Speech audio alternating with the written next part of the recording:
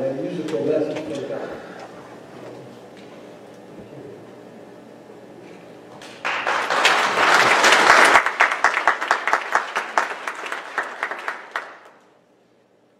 There's something next for you.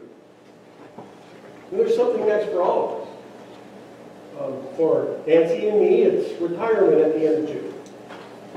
It might be graduating from some level of education to another. Maybe it's getting into college, maybe it's getting out of college. Somebody here might be planning to get married, or have a baby, or have another baby. We're rejoicing with the Hathers. Mallory and Ryan having a baby this past week. And life has something next, right? A new job, a new position in your new job, maybe the empty nest. And you know how you know if you're in the empty nest stage? If they got everything out of the basement.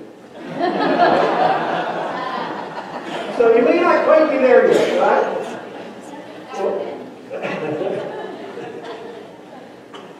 Or possibly retirement, or any number of other things where you go from one place in your life to another place in your life. And our prayer is that it'll get better, right? I mean, that's my hope, that the next thing will actually be healthier and stronger and better because God goes with us. And last week we talked about the fact that the one thing we always take from where we are to where we're going to be is us. Is me, is you, right? And the thing that we're talking about in this short series, Upward and Onward, is that with God's help and by His grace, we want to make the changes in our lives, allow Him to change us in such a way that next will be that much better. Will be everything we hope it can be. Everything God would want it to be. Last week I mentioned I got a lot of good ideas from Andy Stanley, a great preacher, and his series, Pack Your Bags. If you're online, his website's called Your Move, I think it is. And you can listen to that one there. I got a lot of great ideas for this. But I believe God is helping me to kind of shape it in response to what He's saying to me and in me, and what He wants to say to us as a church family today. Most weddings are beautiful. People take a lot of time and money and invest it in that one beautiful, incredible, important day. And the question is, do we take as much time to prepare for the years following? To invest in the relationship so that the marriage will be even better. The truth about all of us is that sometimes we're a bit short-sighted when we look forward. We assume that because we know what's coming next, we're prepared for what's coming next. Oh, two different things, right? Two different things. To know what's coming next and to be prepared for what's coming next. And so today I have a verse, one verse from the Proverbs that will guide our thoughts for this morning to tell us the difference between how some people get it wrong and how God wants us to get it right. And it's found in Proverbs 27:12 from the Good News Version. Sensible people will see trouble coming and do what? But an unthinking person will walk right into it and what? Regret it. Yeah. Sensible people see trouble coming and avoid it. Let's start there. Last week we talked about Jesus' story about the wise man and the foolish man. Right? And the wise man built his house upon the, and the foolish man built his house upon the, and the rains came and the wind blew, and the wise person's house built on the rock stood firm. And the foolish person's house built on the sand was destroyed. And the truth of the matter is that there are these two groups of people in the world. The wise and the foolish. The sensible, if you read this particular version. One version says the prudent, right? The wise. The person who does life God's way. That's what He wants for us. He wants us to be prepared, to think ahead, to anticipate. So in my ministry, the Lord has blessed me to serve 5 congregations, this being the 5th. We got an issue with the sound. What would you like me to do? Check the plug. Check the plug. How's the plug doing? I don't know. It looks plugged into me. Let's see what happens. All right. Where was I? I was hoping somebody would. The wise and the foolish, right? The wise. How to be wise, how to be prudent, how to think ahead. So when you're going from where you are now to where you're going to be next, the question is, what are the potential dangers out there? What are the potential challenges in the next, right? I'm going to be in a different job. I'm going to work in a different place. What will that be like? What are their expectations? What's the corporate culture? How should I be? How and what should I be doing now to get ready for next? We're going to have another child. What's that going to look like?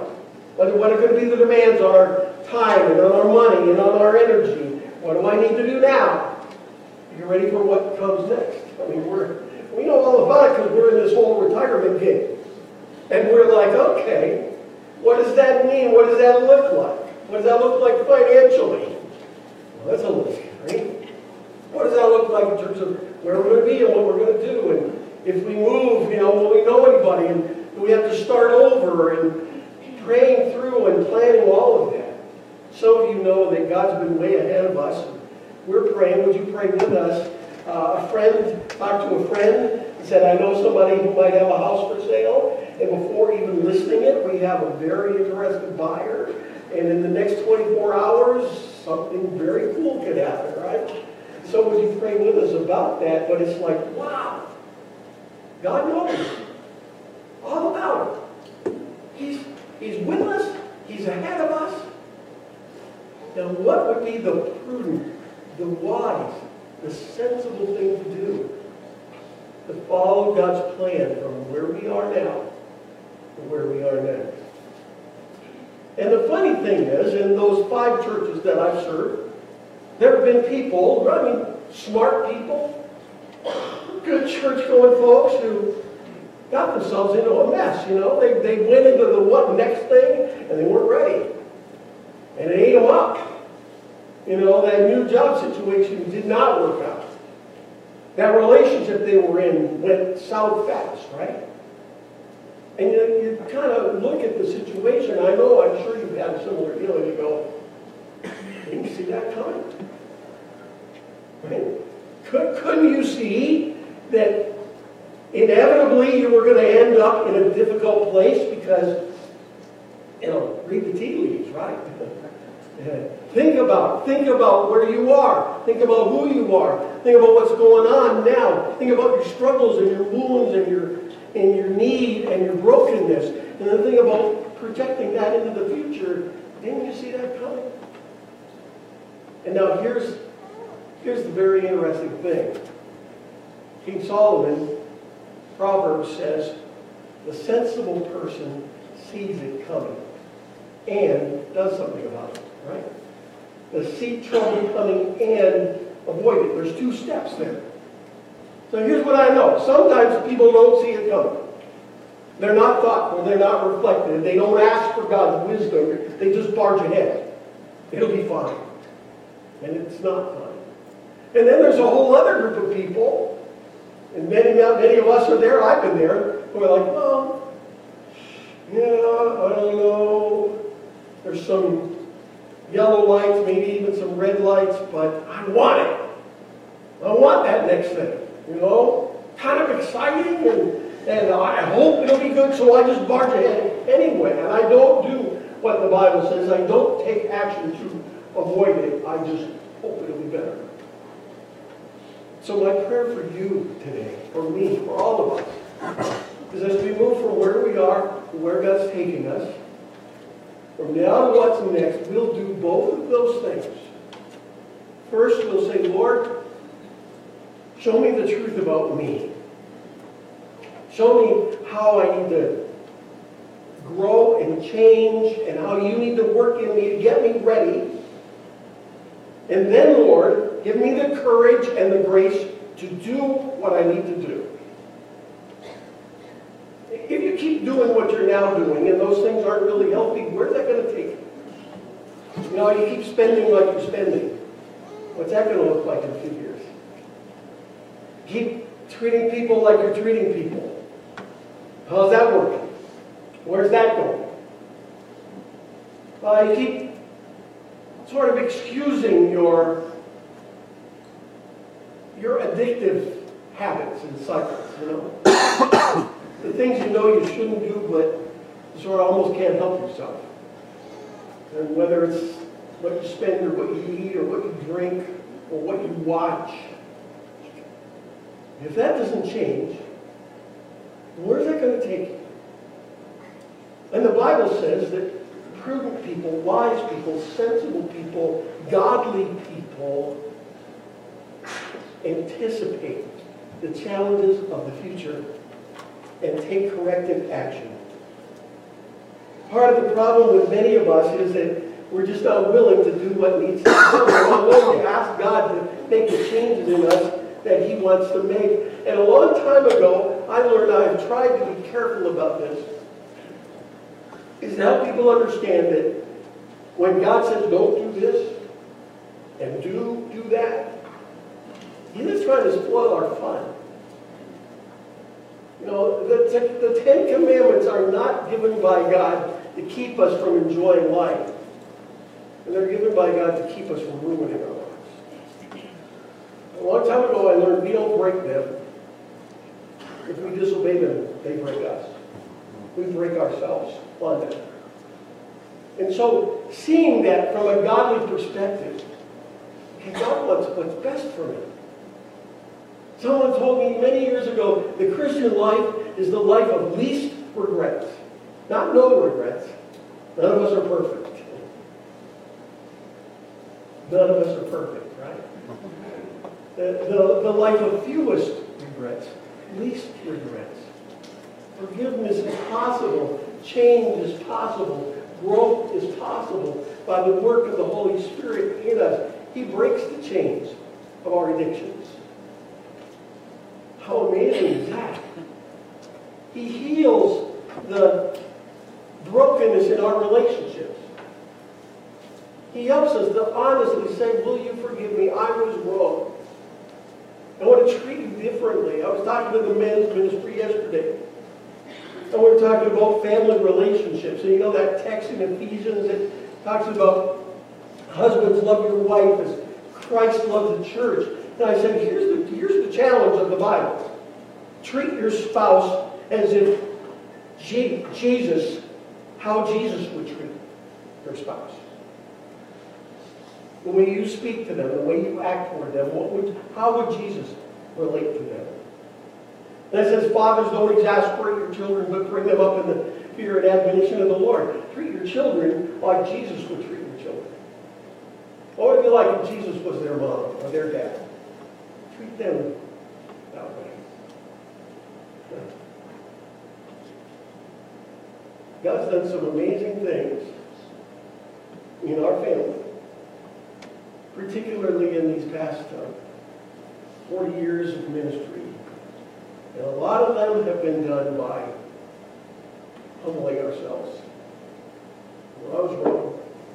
I'm sorry I said that. I shouldn't have done that. Will you forgive me? Let's forgive each other. Let's be family. Let's get through this. Let's move on. Let's treat each other in a God-honoring way. Let's not sweep our differences under the rug and try and be nicer tomorrow and hope it makes up for the stuff we did yesterday. Let's do this right. Let's live out the Scriptures in our home. And when that happens, friends, when God begins to change you and the dynamics and the relationships around you, you get ready for a better tomorrow. You take that with you. Wherever you go, whatever comes next. So today, I'd like to challenge you with a prayer based on this text. It's on the outline that's in your bulletin. And I'm shifting through my notes to find it.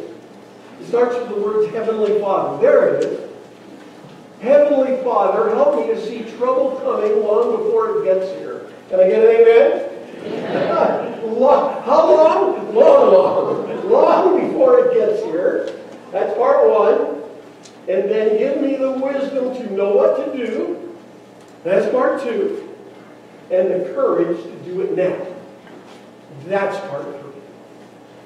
And when we pray that and mean that and live that, we get ready for what God has next in our lives.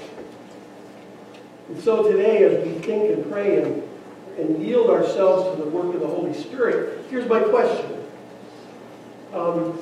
If nothing changes from where you are right now, what are the potential problems in the future?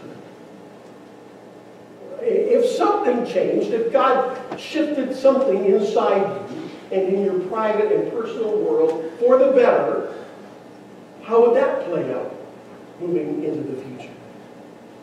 And here's what I want to invite you to do. I knew we were going to have a little more music and a few more special moments in the service today. So that's pretty much the message except for this. Let's do it together. Let's pray. Let's open up our hearts and minds to the Lord and ask Him to speak into us the thing He wants to say to us. So will you pray? And I'm going to invite the worship team to come because we're going to sing in just a little bit. While they're coming, join me in prayer. Lord, I thank you for your word that is so practical and powerful. Thank you for the challenge to be wise and not foolish. To look ahead and anticipate those problem areas that might trip us up. And to be willing today to say, Lord, rescue us, save us, help us. To see that coming a long way off and to take action about it. So, Lord, as we pray together this morning, may all of us be engaged in this prayer. Lord, is there something in me today you want to change? Lord, is there something that keeps tripping me up and dragging me down? And I really, really need to let it go and lay it down. Lord, do I need to get some help? Do I need to talk to a friend or a counselor or a pastor? Is there a habit you're trying to break and I'm hanging on? Lord, I know that your Holy Spirit can give me freedom. You can break the chains if I'll let you.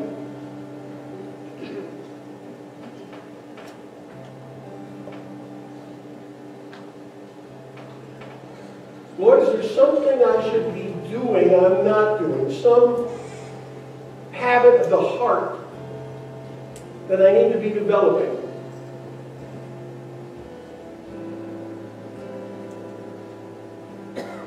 Lord, if I keep praying like I'm praying, will I get closer to you?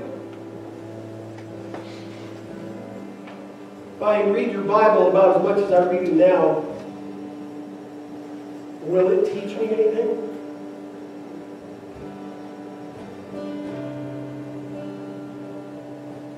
Lord, if I don't take any more time to nurture my soul and quiet my heart, am I going to be able to handle the craziness and the stress and the pace of life?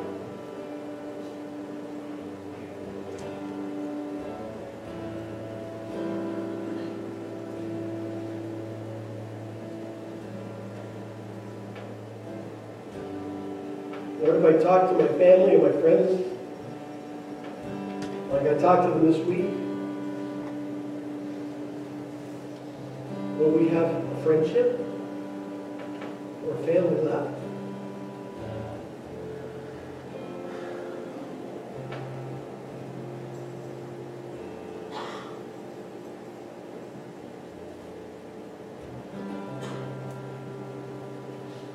Lord, if I'm as faithful and connected to my small group or my church family in the future as I have been, will I feel connected here?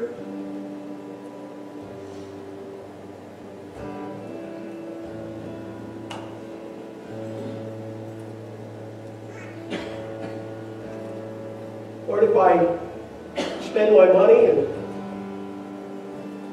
give to you and your work like I've been doing, will you be honored? Will I be blessed?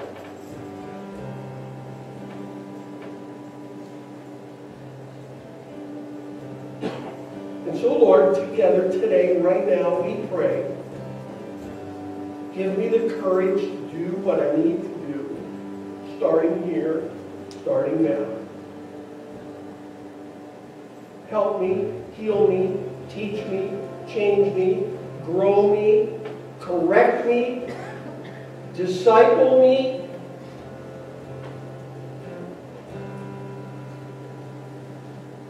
Lord, I'd rather be embarrassed or hurt now than have a lifetime of shame and regret. So bring it on.